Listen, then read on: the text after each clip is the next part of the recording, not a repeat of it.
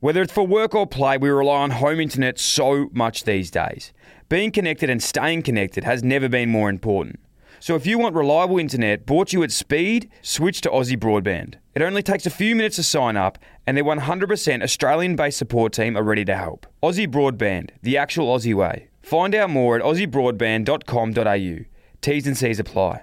What a huge guest we have this week for Dylan Friends. Mark Wales is an ex-commander in the SAS. He embarked on 10 tours of duty, including 4 tours in Afghanistan. We spoke about his journey from school in Perth to his 11 years of training and education to reach the SAS. Mark broke down often misguided public perceptions of the SAS, as well as providing incredible insights into the training, services and lifestyle he experienced during his time in the Defence Force. Absolutely love chatting with Mark. He's an incredibly open guy. He had so much to offer in the many lifetimes he's lived. You can tell he's a go-getter with all the career choices he's doing, and he's not even done yet. Make sure you check out his new book, Survivor, Life in the SAS. It's a must-read, and it's out now. Hope you enjoyed the episode as much as I did. If you're listening on Spotify, make sure you give it a follow. iTunes, subscribe, anything else, I'm not sure. Let's go. My name is Deborah, Dylan's mum. Welcome to the Dylan Friends podcast. In many ways, I've been waiting my whole life for this moment. Tease. Strength. I'm like, I run. She's like, everyone runs. I'm like, but does everyone go to the Olympics? They're sitting there meditating, going, oh my God, I think I'm meditating. How good is this? I'm meditating. It's like, I had a Wu-Tang call. I was like, yo, Dylan, thanks for getting us in. Just love it. It's knuckle puck time. Yeah. Don't forget to subscribe and leave a review. Mark Wales, welcome to the Dylan Friends podcast, my friend. It's an honour, it's a pleasure, it's a privilege to have you in the studio, and something I've been really looking forward to for a long time. Mate, love your setup here, and thanks for having me. It's good to be back in the Melbourne CBD after a long year. It has been a very, very long year, mate. You have a story that is incredible. It's multifaceted. Like, we could do a series on it. We were just saying before, I don't know how we're going to fit everything in, but we're going to try our best. Beauty. Let's go back to the start, okay? You're a young man growing up in WA. We love our WA. Got a big supporter base over in WA. It's beautiful people on the Pilbara. Take us back there, mate. Young man, and you're in school, and you decide, look, the army's for me. It was always an option.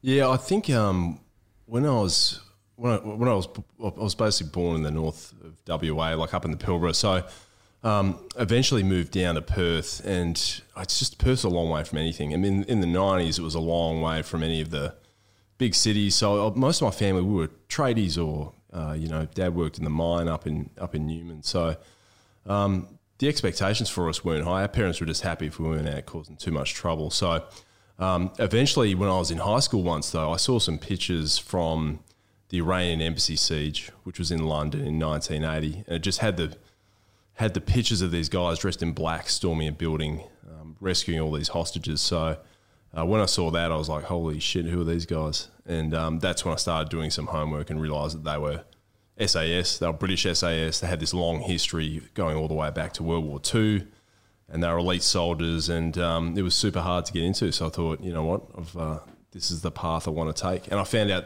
Australia had an SAS as well, and that was like, oh, this might actually be doable. I might be able to go through the army and actually, get into this force potentially. I suppose we were chatting off air about this earlier, but this is literally today going to be a podcast for dummies, learning about the Defence Force, the SAS, your story, what actually goes on, overseas in these tours, and how it all plays out. Because in a way, in Australia, we're so blind to what actually happens. And speaking from my point of view, I have really no idea how this even transpires. How do you go into the army? How do you join the Defence Force? How do you get into the SAS? What do you actually do? What's a tour? And hoping today we can unpack all those things, which I'm sure we will. Your journey. How did that happen? You joined the Defence Force out of school as a is it a uni degree that you do there?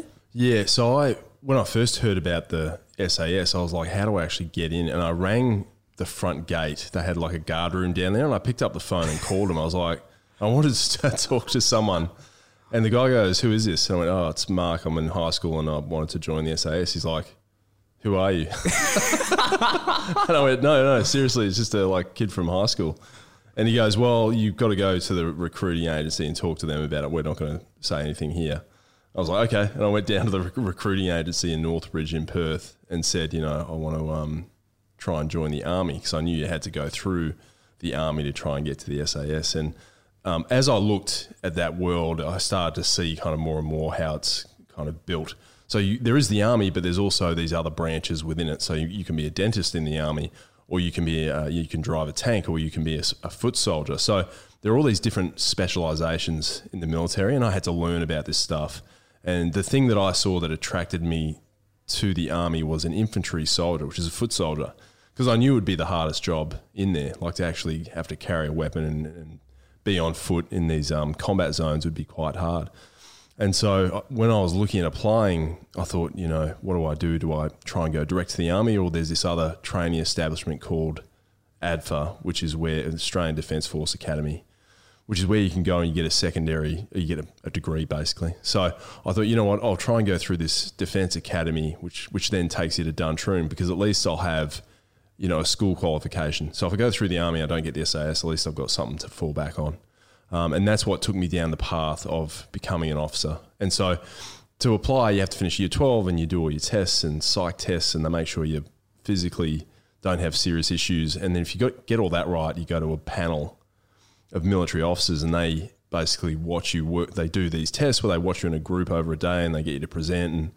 And it's pretty kind of old fashioned, but they're just watching how you interact and work in a team, whether you can fit in or whether you're a total idiot. They're just trying to see that in people, and they want to know kind of what they're dealing with. And then they make a recommendation based on whether you can join or not.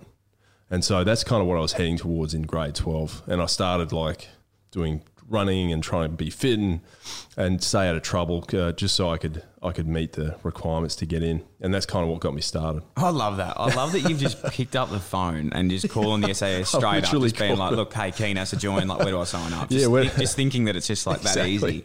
I'll come right down the barracks now. Just Keen, mate, train me up. Yeah, that's unbelievable though. And that's we always chat about this on this show, but from your story, you're a doer. Like, you don't really think about things. You're just like, no, if there's something I want to do, I do it. And I'm sure we'll get into a lot more of those parts of your Something I forgot about, but in grade 10, because it's a year after I decided I want to go there, I applied to do work experience at the SAS. So people were going off into different companies and doing work experience. And I told my grade instructor, I'm like, I want to go try do it at the regiment. She goes, I don't think we can do that. It's never been done before. Yeah. And so I think the school wrote letters to the barracks, and the barracks said, yeah, we'll take him. And it was me and one other kid from another school, just randomly. We went down there and they put us in the gym with the physical instructors for 2 weeks. And when I was at the gym, I got to see all the relics of the SAS and the base and some of the weapons, and I heard the stories about what they'd done in this Vietnam and then in Gulf War I. There was not Gulf War I, 1998. There'd been some deployments that had happened, but I was only a kid, and it was great to see the base and everything that was there. It's so fascinating, and even today, as you said, there's so many different ways you can get in there. It's not one route into the SAS. So you joined the RDAF. ADFA is the academy, Australian Defence Force Academy, and that's over in Canberra. And what's the rules of that? Like, you go in there, you obviously, as you said, you're studying and you're also doing your basic training. Yeah, I went there. I'm like, how is this actually set up? So they're partnered with University of New South Wales, and there's a campus, and you go over there and do induction. So you get military training when you first join, and it's kind of it's just basic, weapons handling and drill and marching around, and an introduction to military life. And I don't think anyone kind of forgets their first day of being in the military. And once you're in the gate there, you do your military training, and then during the year you do academic training. So you go on to classes. I was doing an undergrad in history and politics, and you do that for 3 years, and in your uni break you're off in the bush doing field training rather than on holiday. And for you, from that training, is that a smooth transition? Is that like straight away you went, okay, now I'm going to apply for the SAS and go from there? No, I kind of saw a path which was going to be, all right, I'm going to go through the officer training, which is 4 years. I'm going to go into the wider army, which is going to be the infantry battalions.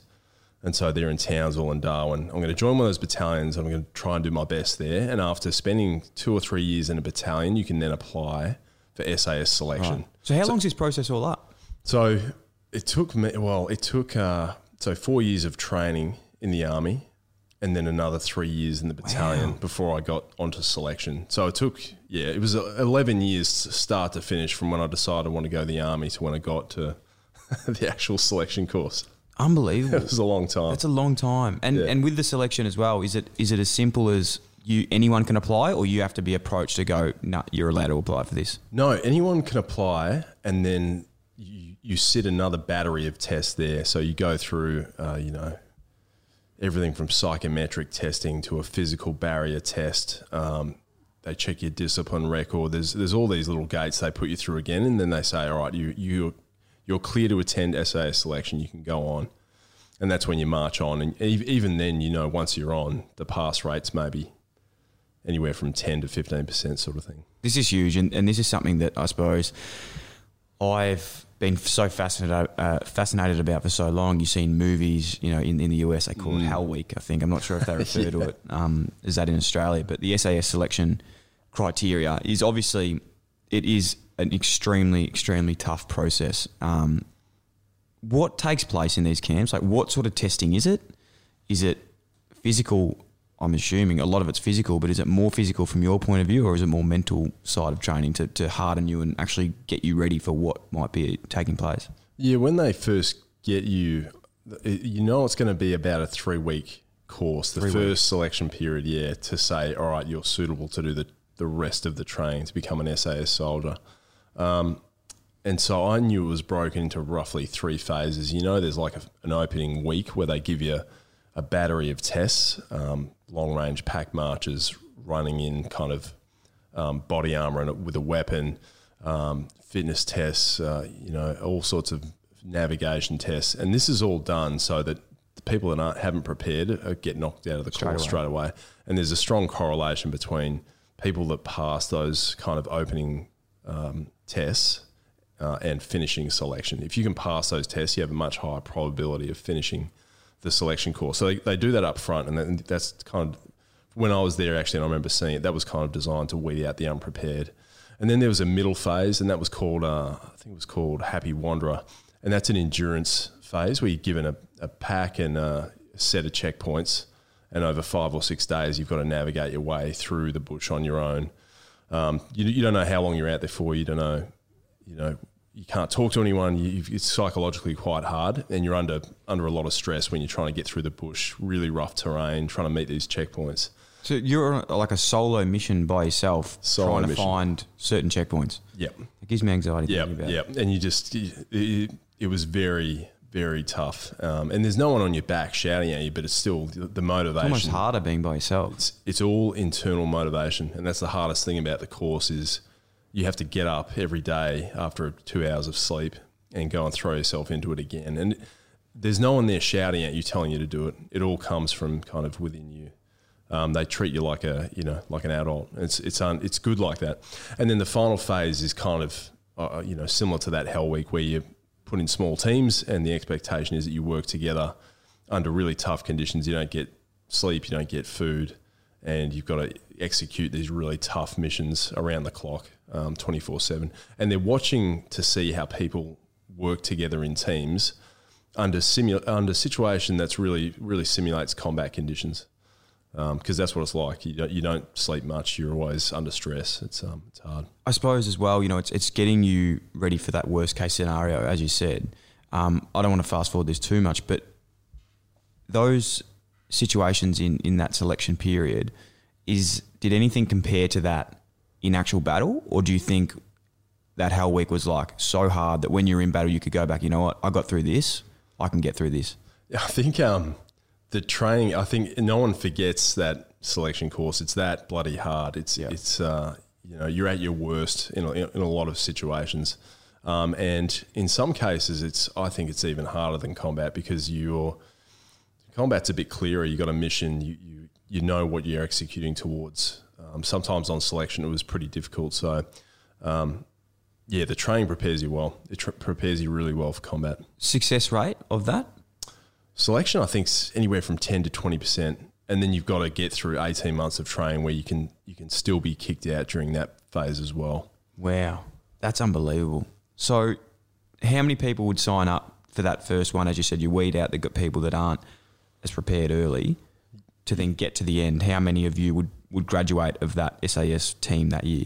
Yeah, so I think there was roughly 100 on the year I joined, and there were about 20 at the end.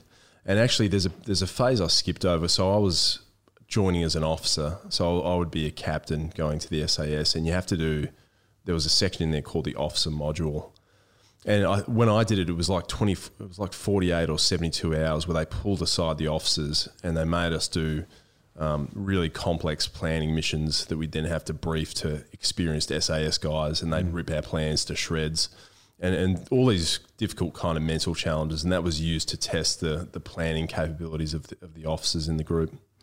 One thing I had, obviously listened to a lot of podcasts with Sam. We were so fascinated about your story. And one thing that really surprised me, but now that you said it in this other show, it made sense. But you're a big boy. You're 6'3", 6'3", boy. Yeah, heavy. You could eat me easily, maybe. And no, definitely. But the biggest part that was crazy was, and I think the misconception of someone that thinks of the SAS, you think these guys are all big boys, strong, everything. But you were saying that it's actually sometimes a bit harder to be a bigger lad and get into the SAS team. Normally it's sort of smaller, wirier guys that can move around a fair bit. Yeah, I don't think there's a particular type. Like, I've seen all shapes and sizes in the unit, but they're generally all robust guys. They're not that archetypal, Rambo-looking bloke. They're unassuming, strong-looking guys. You'd see them on the street, and you probably wouldn't look twice at some of them. They're just standard-sized guys that are strong and just have really high levels of motivation and resilience. So, yeah, and I'm a bigger guy. I'm on the bigger end of the spectrum there. And I think that meant I knew I would have to work harder on the endurance stuff. That would be my weakness.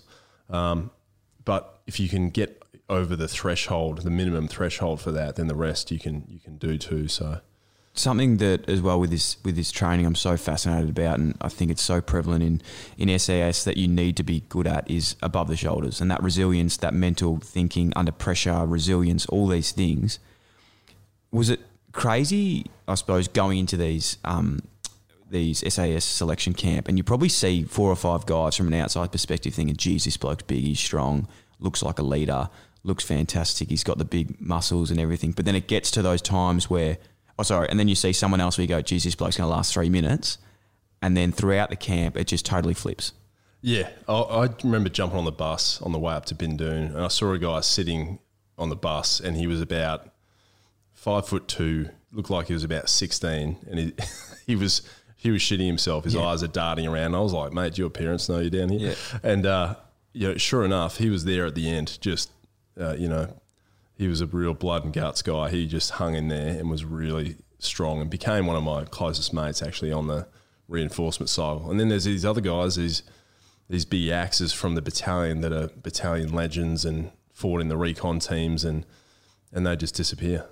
So it was not what you would seem. Guys would stick around that you just wouldn't expect to still be there at the end. It's kind of it's an unusual bunch of guys, but they all have similar traits in that sense. They're all well motivated. They got high levels of self-discipline, high levels of self-control, good problem solvers, good leaders. Like it's a good selection course. It's really well run, at least when I saw it.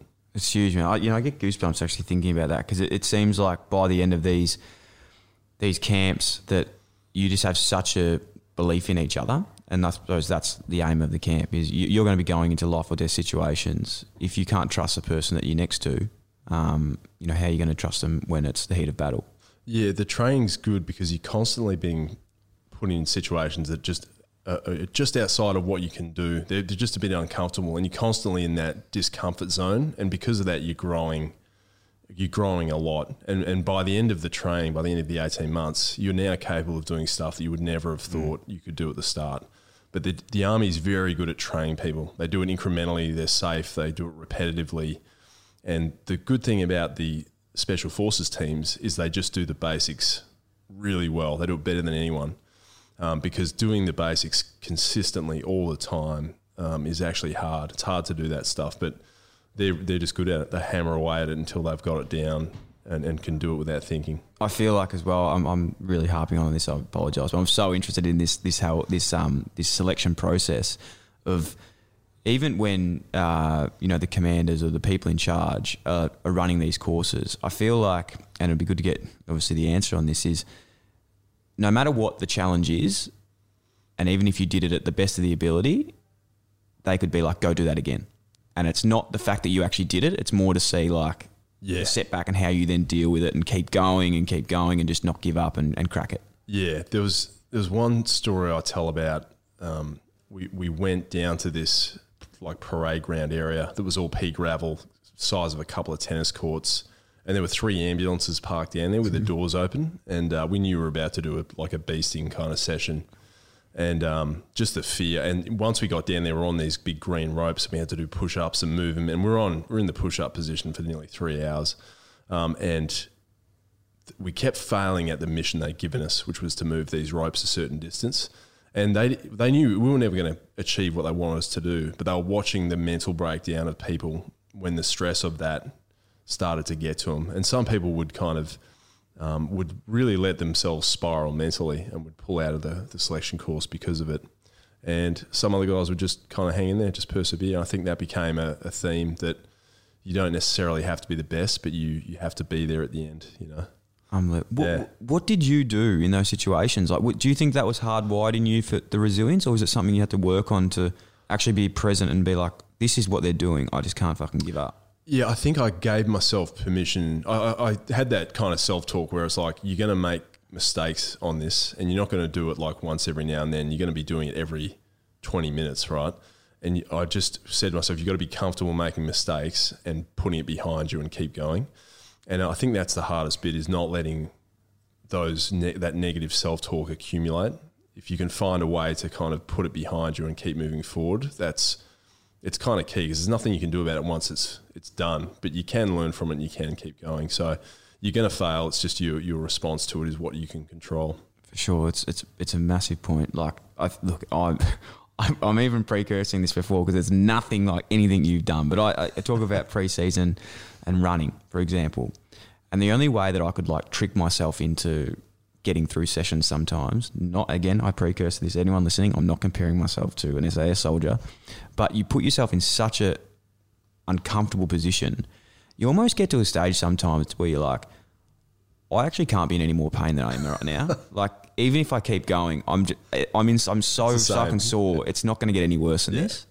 Yeah, it's actually, and what you're talking about is exactly the same thing as what we do, and it's the same in any team of people that are trying to achieve something at a high level. Doesn't matter if it's sport or the military or politics or an ER team. You join as a team. There's values. There's a certain skill level you need to achieve. There's training. There's your own kind of psychology in this, that it might be a goal of yours, and there's a lot of fear and hope attached to it. It's exactly the same situation, those elite teams. And the same thing I had when I was trying to play high-level footy, I had those same feelings of discomfort and fear and, and needing to persevere. They were all there in sport too. Yeah. You graduate selection, is that what it's called? You pass selection. Pass selection, and then you go into the reinforcement cycle, which is the training courses that you need, and a whole squadron of guys handles this at SAS. They're all the training courses you need to be fully qualified to go out and do the work of a special forces soldier. Okay, so you go into another form of training after this? Yeah, you do.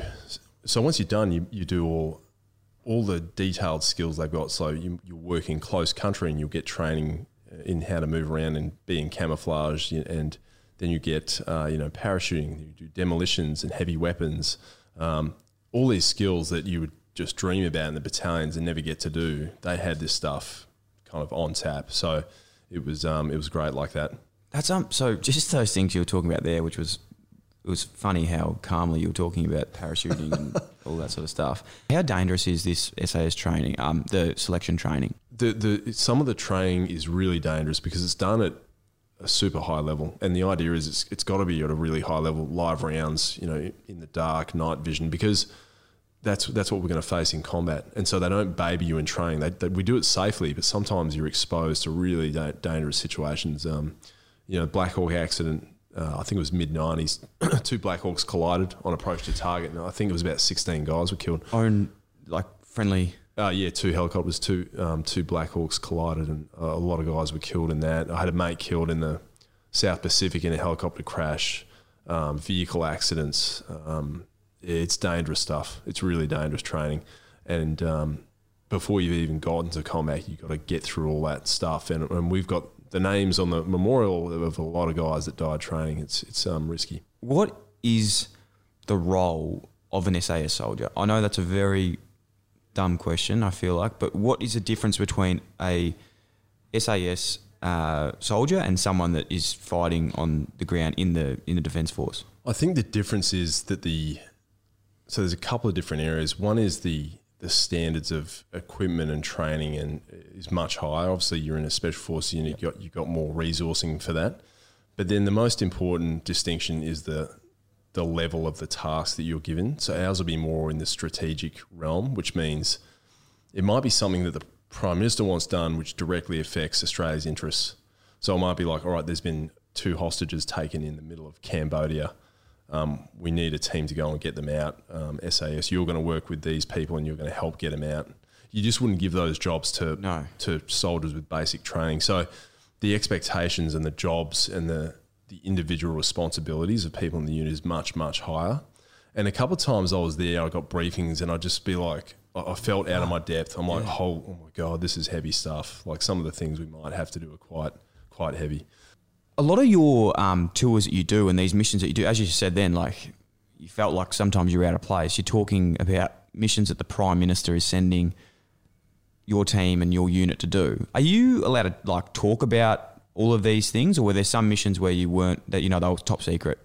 They're all considered top secret, but the only thing I don't cover is like the tactics and the detail. But funnily enough, it's kind of not the interesting part of it. The interesting part is how the unit's configured and how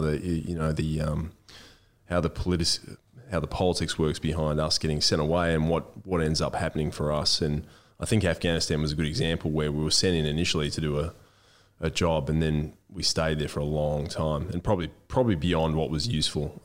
So yeah, that was an interesting one. How is that? Because again, I'm referencing this to movie because I've never been in the Defence Force or in the SAS, but I watch a movie called Saving Private Ryan, one of the most famous war movies of all time. It's a cracker. And it's that thing. It's no matter what happens in these missions, the overarching rule of anything is like do what you're commanded to do and respect the messages coming from above. How do you find that if you don't necessarily agree with what's going on, or you sort of have difference in views? Is it hard to stick to the mission and really complete it?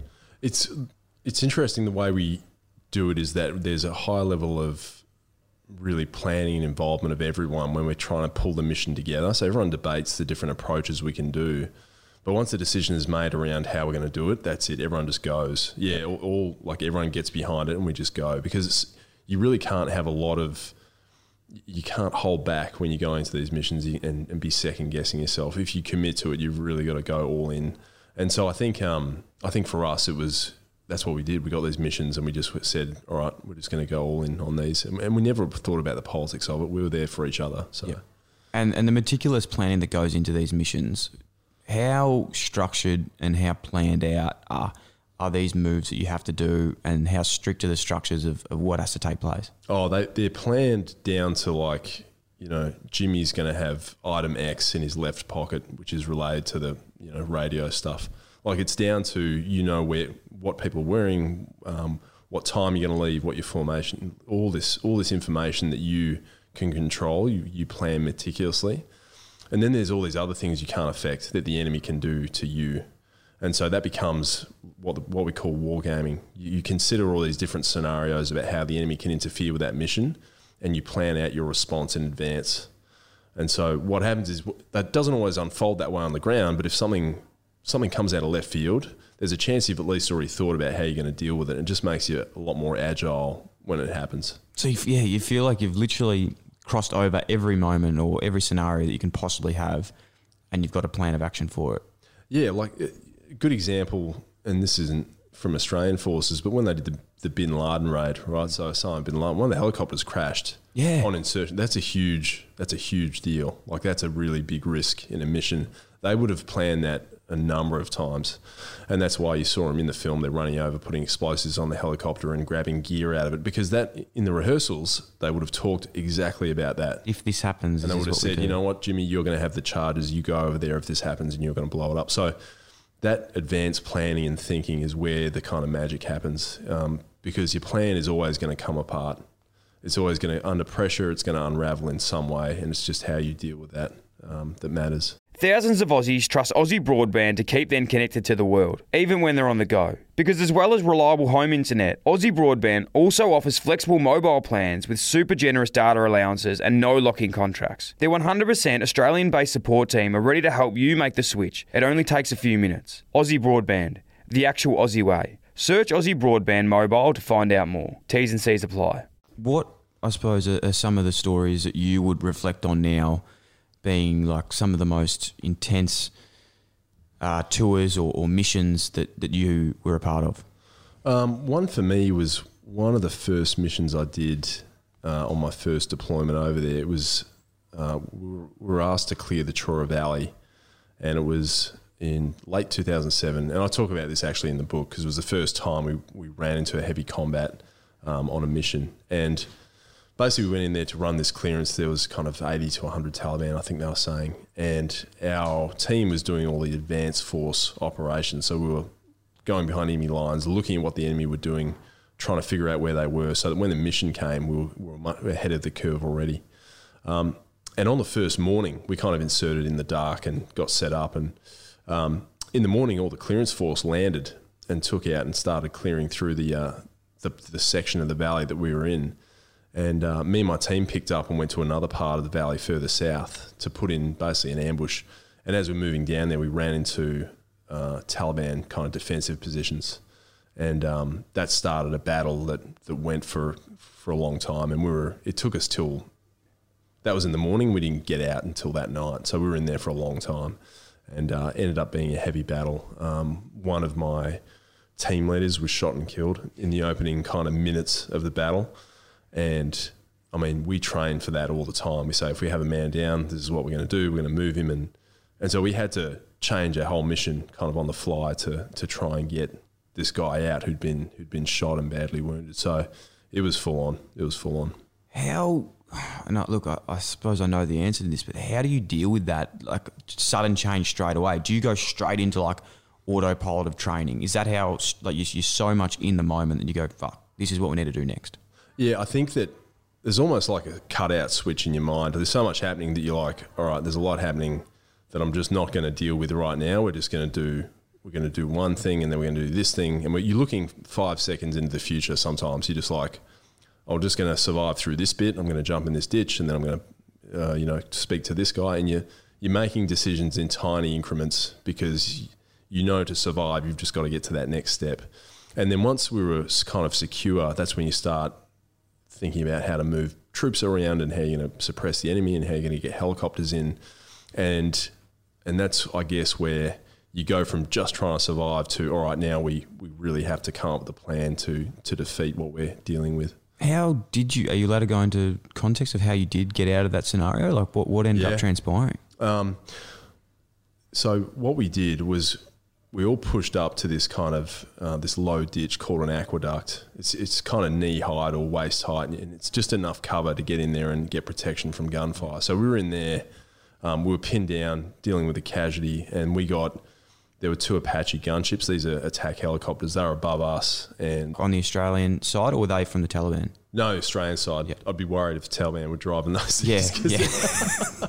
We'd be in real trouble. But we had attack helicopters above us, and some of my guys was talking directly to the helicopters and marking the enemy positions with smoke. And so all this was happening as I was trying to move troops in place. And I remember hearing the first kind of cannon strike go in on the tree line, kind of maybe about 100 metres away. It was pretty close. And the tree line just bloody erupted in all this heavy cannon fire. And I remember seeing and going, holy shit, if they're that close, then we're in a bit of trouble. And so the Apaches were trying to suppress the enemy that were on the other side of us. And I kind of remember saying, hey, I think they're going to come around our flank. I remember talking to the guy next to me. I think they're going to come around this flank in the river.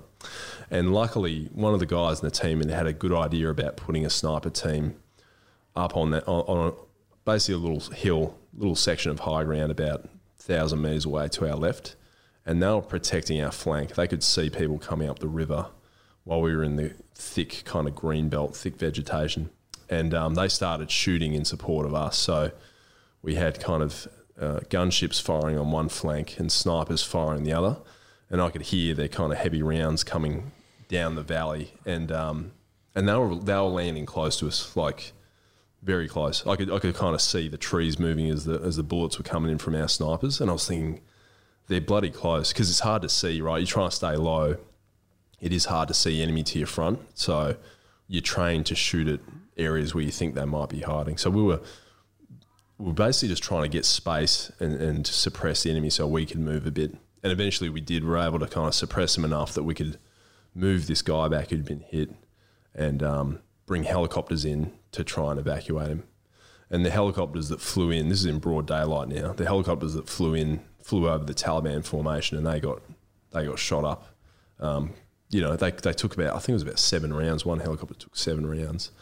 And they landed, and we got this guy on and got him flying back to base. But unfortunately, he'd already died. He was badly wounded. So yeah, it was full on. It was a full on day, and that was the first time really that I'd been in a battle like that. And it was a tough day. I can't even imagine how you then be in that battle, in the moment. You've just lost, a friend, a commander.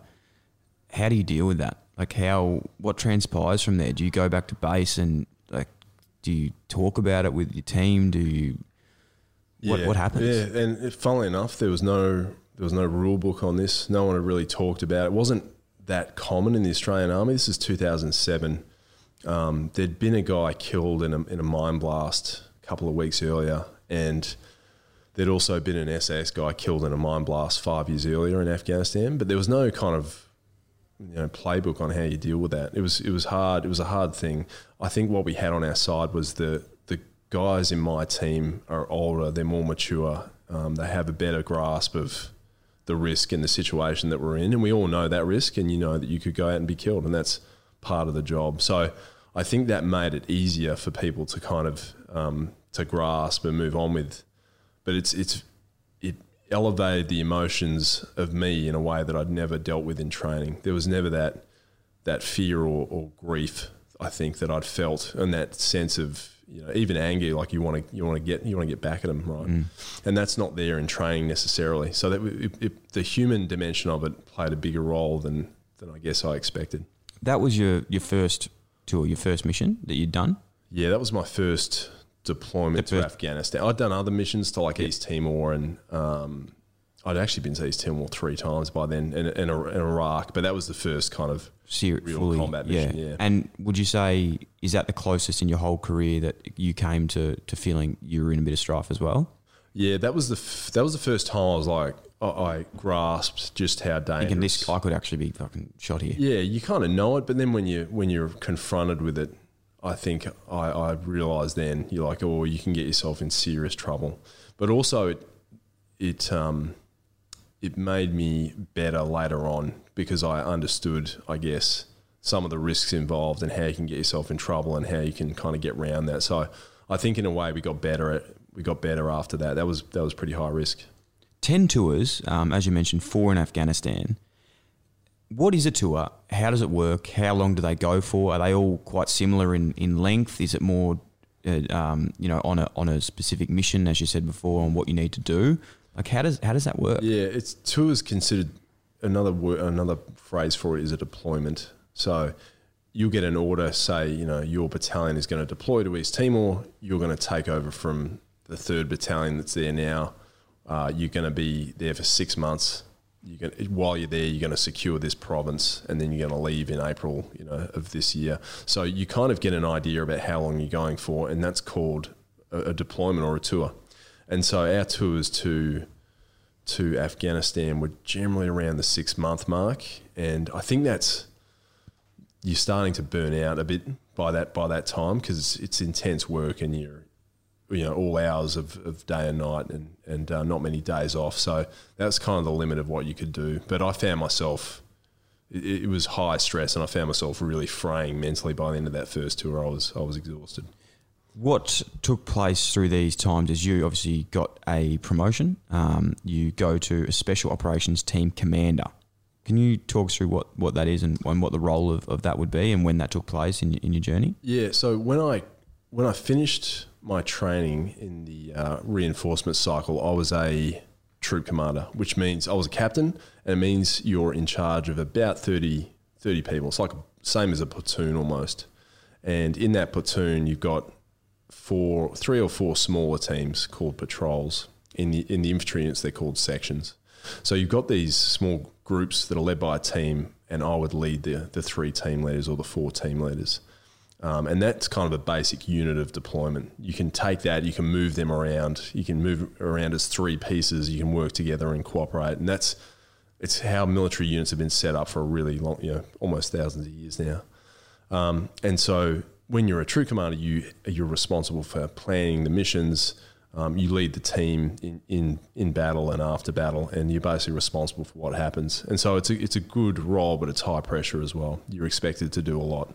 How many people would you? 3 teams? Were you saying 3 troops should be in command of? Yeah. So when I was over there, this is in 2007. I had 4 teams of about 6 guys plus some supporting elements. What did you learn in terms of leadership in that stage? Was that like the biggest sort of time for you to be like, fuck, I'm actually leading all these people now? How did you grow as a leader, and what did you find most important in your leadership style to actually command all these people? I think the most important thing I learned was that if you're going to do something hard like that, you really do need to harness. You need to be able to make decisions quickly, but you also got to be able to, in planning, harness the skills and capabilities and experience of the people you already have. Because if you put your heads together as a group, you can always come up with a really good plan. If you try and do it individually, it's not going to be anywhere near as good. So I think it's that being willing to, you don't always need to be the one with all the great ideas. You can actually harness the group, and then you control kind of what comes out of that. And then when you go on the field, you're expected to lead. But it's a great thing about that unit is everyone there is selected because they have, basic or good leadership skills, even the most junior guys. So you're dealing with everyone that's a kind of a thinker and a doer, and that just makes life a lot easier when you're in charge of these teams. They act often without being told at all. And when you talk about leadership, obviously you've got to put so much trust into all the guys that you're working with in these high stake missions. Has there ever been any times where it's, you've lost trust of someone in a team and being like, fuck, I can't work with this person anymore? Like, they go off and don't do what they're told, or they might not execute a mission on what was meant to actually be done, and you've had to deal with that? Yeah, it's pretty rare, and the reason it's rare is because of the training and selection. Yeah.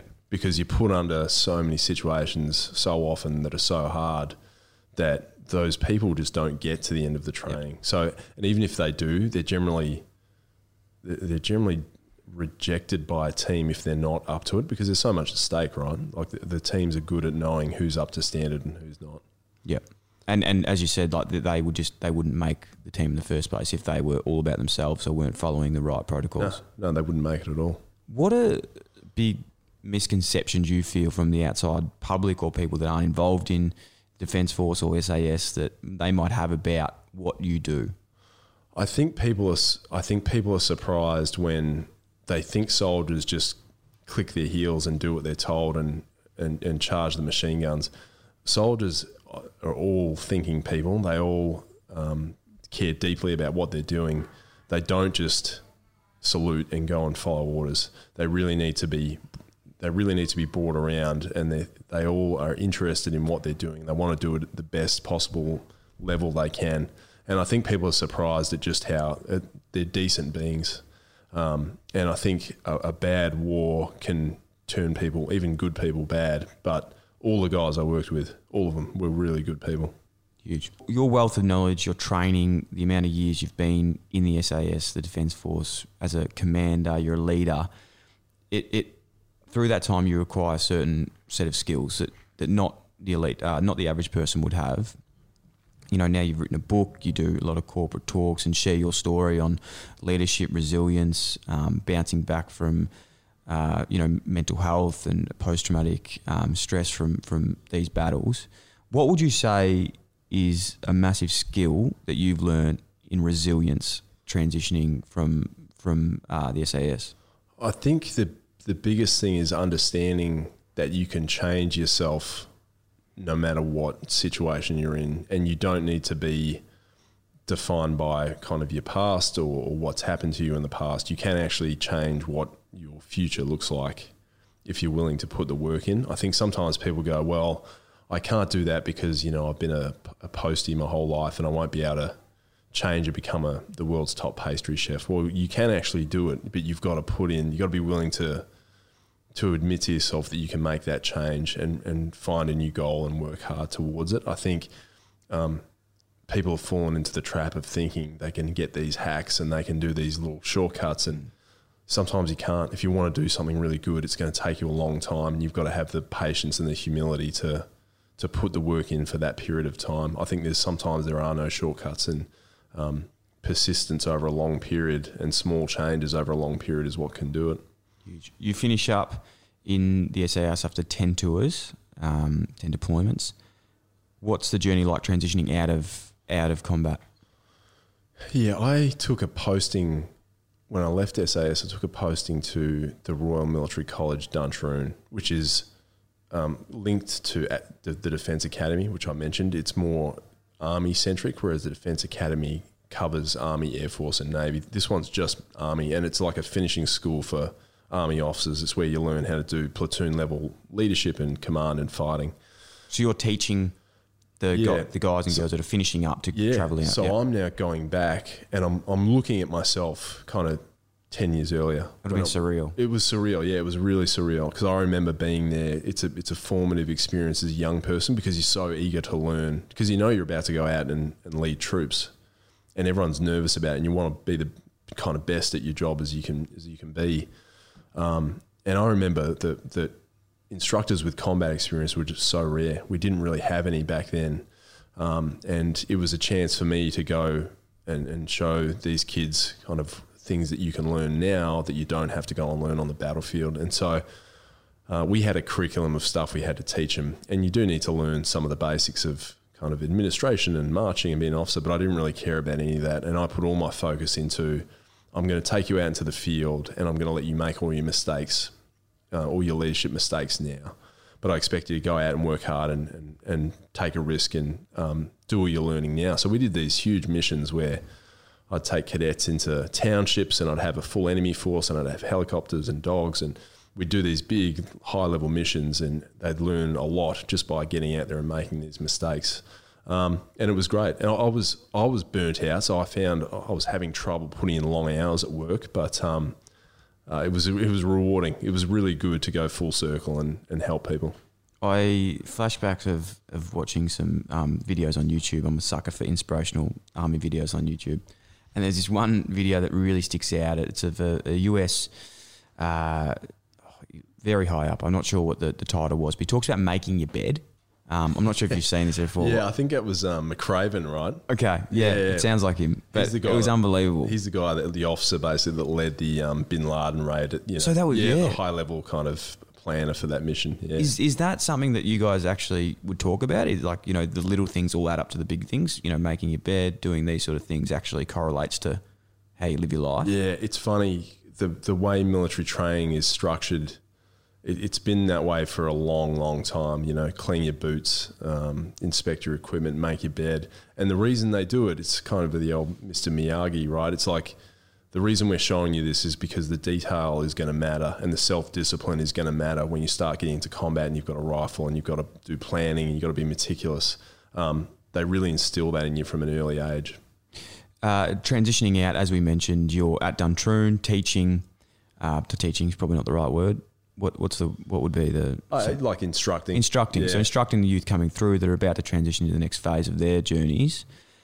Something that, you know, is prevalent, I suppose. I'm not sure how common it is, but something that can be highly expected in a role that you've done and face and done such a good job at is post-traumatic stress from these things. And, you know, you've helped so many people with this post your career in the SAS. Was it always something that you were passionate in talking about and helping people, or was it something where you sort of only realised that you could actually help people by sharing your story? I think it's something that when I first knew I was dealing with it, I guarded it closely because I wanted to keep working in that space. I didn't want some mental health issue taking me out of that operational space. So I had to kind of deal with it myself. I went and spoke to a psychiatrist and a psychologist, and some of them were helpful and some of them weren't.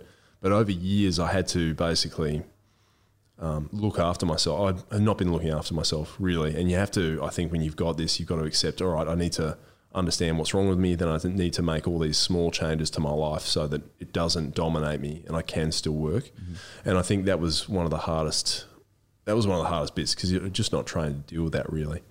And it's not something I talked a lot about until I got out of the army and then went back into kind of keynote speaking. And I spoke to some companies about it, and they really latched onto it. And I didn't realise this until recently, but it's actually there's a lot of it. There's a lot of burnout. There's a lot of mental health issues, even in the workforce, because of how we're structured now and smartphones and working long hours. It's people are burned out.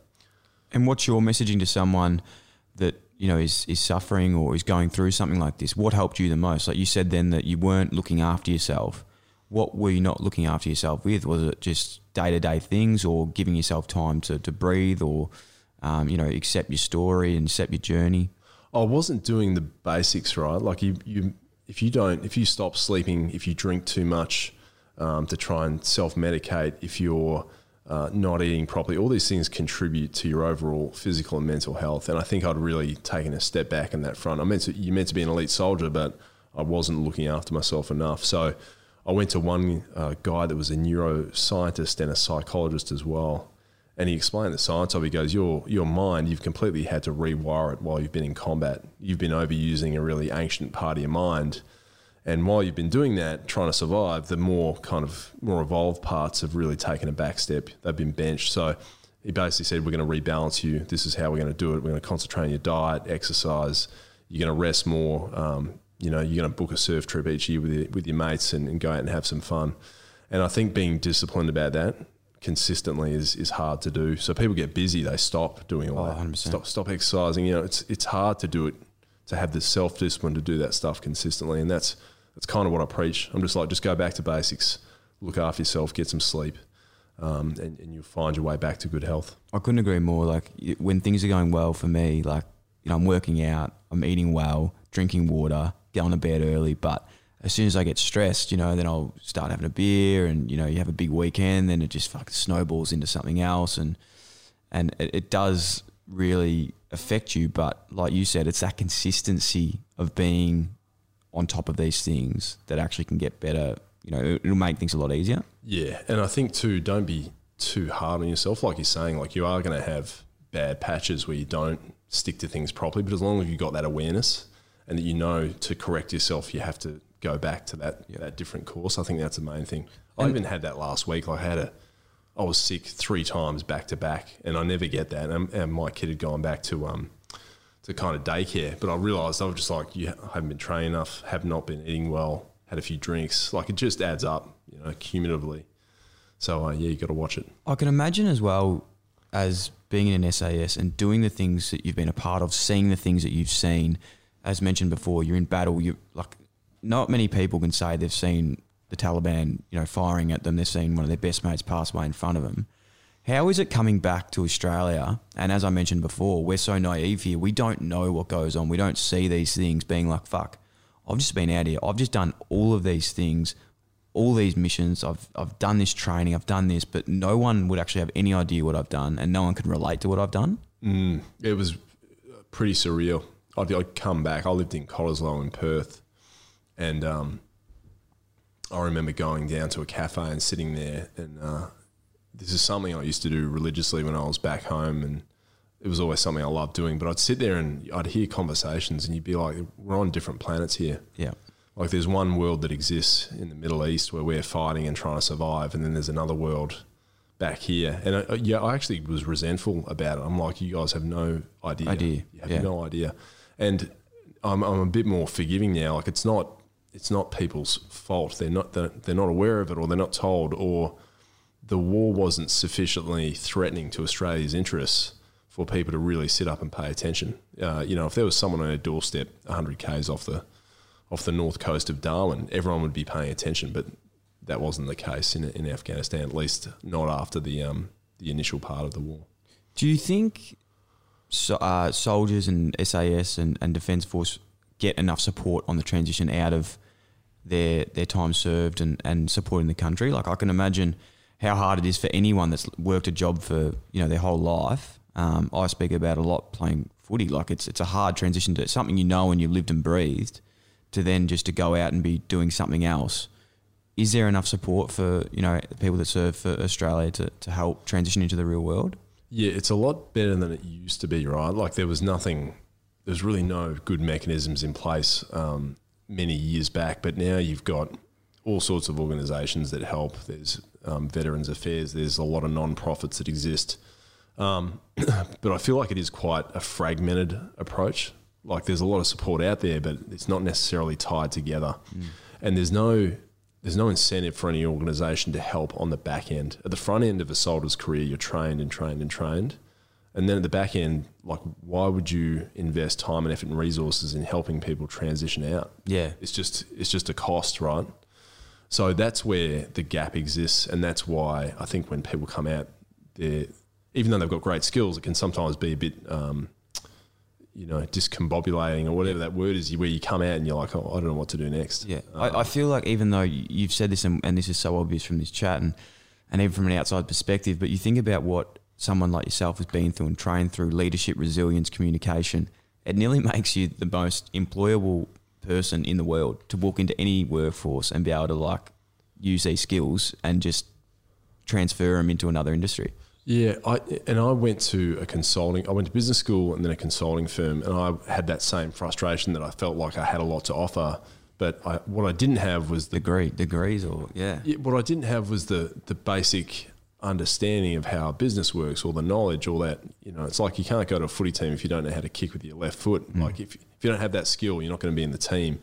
And that's the kind of equivalent of when I went into business. There were some fundamentals that I didn't know, and I think one thing I tell people is, like, have that discipline and the understanding that you are going to the bottom of the heap, and even you do have a lot of good skills, but you've got to learn the basics before you can start using them properly. Fair enough. Mark, tell me about this book, because it's unbelievable. We got a copy yesterday. We're very lucky to get this, Sam. Sam was hoping we got two. We got one. This is mine, obviously, and I'm going to get you to write a note for me. Survive a Life in the SAS. You know what I love about this book? It's full of knowledge. It's thick. Bear Grylls is giving you a pump up on the start. It's just a powerful, honest story of courage, redemption, and finding purpose. And the best thing is, the photos in this, there's a few pictures in this book as well. They are unbelievable. They actually give me goosebumps of some of these photos of you, like, in deployment on your tours. There's one here that probably looks like you were. Is that in the? That was that part. Is that the part you're talking about? Just referencing you with these ropes. The story we were talking about earlier, in wetsuits, fucking in some truck that I've never seen before with some guns. Like, it's honestly hectic, some of these things that you've done. Like, what sort of gun is that? That's an M4 with a grenade launcher on the bottom. Okay. I don't have one of those.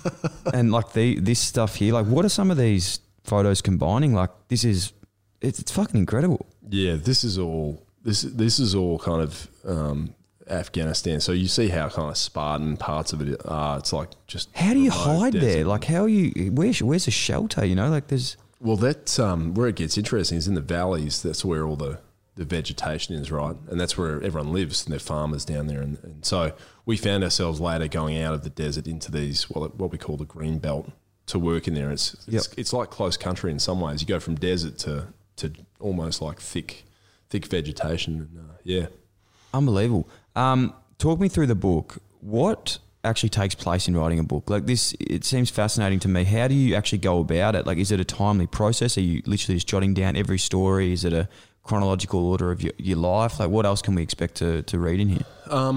After I got home, after that first battle I mentioned, I wrote down some notes about it, because it had been the most significant thing that had happened to me. I knew it would affect me for years after. And so I'm glad I did, because the notes that I took about it, I was able to use some of the detail of it in the book. And it's never encouraged, like Special Forces guys, it's never encouraged to go and write books. but I wanted to tell the story. I think it's important, and I think the important thing for me is that I was, respectful about the families of the fallen. Yep. And I was respectful about making sure there's no operational security issues in there, which I've done. And so if I could achieve those two things, then that's okay. I was happy to put the book out. And I think for the most part, it's going to be a helpful addition to the conversation about soldiers and coming home. And I first thought about doing this in 2017. I'd spoken to a publisher, and I kind of shelved it because my boy was born. It wasn't quite the right time. And I'm glad I waited, because when I revisited the idea at the end of 2019, I spoke to a publisher again, and then I pulled together a book proposal, which is really just a business case. How does that work? Yeah, it's like, well, there's all sorts of things you can search on it, but it's basically a case of you saying as an author, like, this is what I want to write. This is why I think it's an important book. And a publisher, they're going to want to sell. That's why they exist as a business.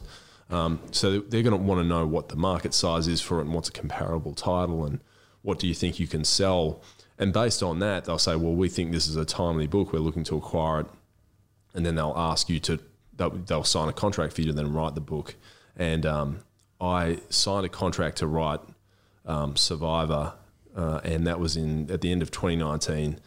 And basically a couple of weeks after I went to Sydney and saw the editor, the place got shut down for COVID, and then I wrote this during lockdown. I spent 4 months during lockdown writing it, and it's kind of surreal. It's like I can't quite remember doing it, but there it is in book format. So I must have. Yeah, I can probably safely say you have done it. There is some words in here. You write in the book, there's a really powerful part here saying, I didn't anticipate the cost of war, professional, personal, and human. Can you discuss that a little bit for us? Yeah, I think I studied kind of military history, and you read about battles and all that stuff, but I don't think I always thought about what it would be like to train and get to fight, but I never thought about the part after, which is how do you kind of reconcile it and how do you move on then for the rest of your life. And that part was, I guess, a little bit harder than I thought it would be. And that's where in this book I wanted to talk about that part explicitly. And that's how I kind of pitched it to the publisher too. I'm like, I won't make this strictly a military memoir. This will actually be about leaving these situations and trying to find a way back into life. And that gives it a broader audience, and there's all sorts of parallels you can pull to that you will face hardships in life, but there is another way out.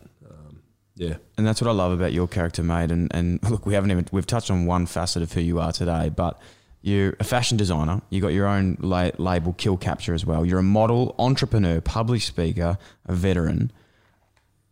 It looks like, from my point of view and what you've been through now, you've really acted on those things, and you're a doer. You have transitioned and you've found these multifacets of your life and other things, not letting one thing define you, but others as well. Was that the goal of transitioning, I suppose? Yeah, I think one thing, my mum died quite young. I was 23. She was 50 when she died. She got cancer. And this is just before I'd been to the SAS. And that was a real kind of a wake-up call for me, I guess. It was like, you might not have as much time as you think. And it gave me that sense of kind of desperation to try and do things. And I think I always checked in with myself after. I was like, am I trying to do all this stuff because you're trying to outrun your issues or something? But I think I just wanted to try a lot of different things and find something that was motivating and fun. And that's why I did the TV show. I was like, oh, this looks like bloody good fun, And it was great fun, and I met Sam, my wife, on this TV show, so it was funny. You've done it all. As you said, you leave there, you go over to the US in New York, you study business at one of the best Ivy League schools over there. That's when you launch a new brand. You've got your established brand now, Kill Capture. Talk us through that. How did this come about? It looks, I honestly love it. I don't think I could pull it off because I'm a little dweeb. I feel like you need to be like 190, very. I feel like people wouldn't take me seriously. I hope they would. When I was going over to the US, I didn't really have like a proper wardrobe. You live in the army, you don't have a lot of that stuff. But I thought, what do I want to wear when I'm over there? I'd always wanted a leather jacket. So I saved some money and I was poking around in the US for a decent leather jacket, and all the brands I was looking at, I'm like, oh, these aren't really that good. And I didn't like the values and the branding, and I was like Mick Jagger style, was it? It was like, like there's like Diesel, kind of faux tough brands. Yeah. And I thought, imagine if you had like a legit ex-special ops streetwear brand, that there's a gap for that. And I don't think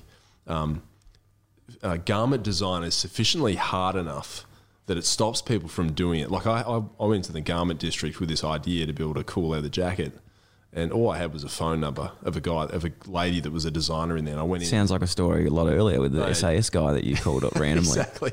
Yeah. Just got a habit of cold calling people. And and she took me on and goes, "This is how we build garments. We sketch them out, we design them." And I went out in the garment district and chose everything for this jacket and got it built and designed and rolled it out at a fashion show at business school. And I was just motivated by that whole thing of, how do I explain what combat was like? I remember having that thing. I'm like, well, one of the best ways with a clothing brand is you can do everything from a product to a video to to branding and copy. And that's kind of what I've tried to do with a brand is say, this is what it's like to be in an elite team. This is what it's like to prioritize a mission and a team over yourself. And that's where I think it's a different approach to streetwear with different values. And for a certain segment of people, it really resonates. 100%. What else is in the works for Kill Capture? Is there any other garments you're looking at creating? Yeah, there is. There's a female jacket called the Juliet. That's like that's like the military kind of symbology for the J call sign. We call it the Romeo and Juliet. Yes. So Juliet jacket will be the female jacket. We've got handmade tomahawks coming from the US. Jesus. We've got so it's like a type of gifts capsules. We've got a bunch of accessories coming. So belts. We've got a watch partnership we've got up and running. So we're trying to build basics for men that will really last a long time. Unreal. So is that Kill Capture? How can we find that? Killcapture.com? Killcapture.com. Capture spelt with a K. We love that. KK. Fantastic. And mate, I forgot to tell you about the book as well. That's on the 25th. So where can we get our hands on this? Is this at every good bookstore? It will be, it'll be all the major bookstores. You can actually pre-order it now. Fantastic. And you can do that through my website, which is markwales.com.au /book.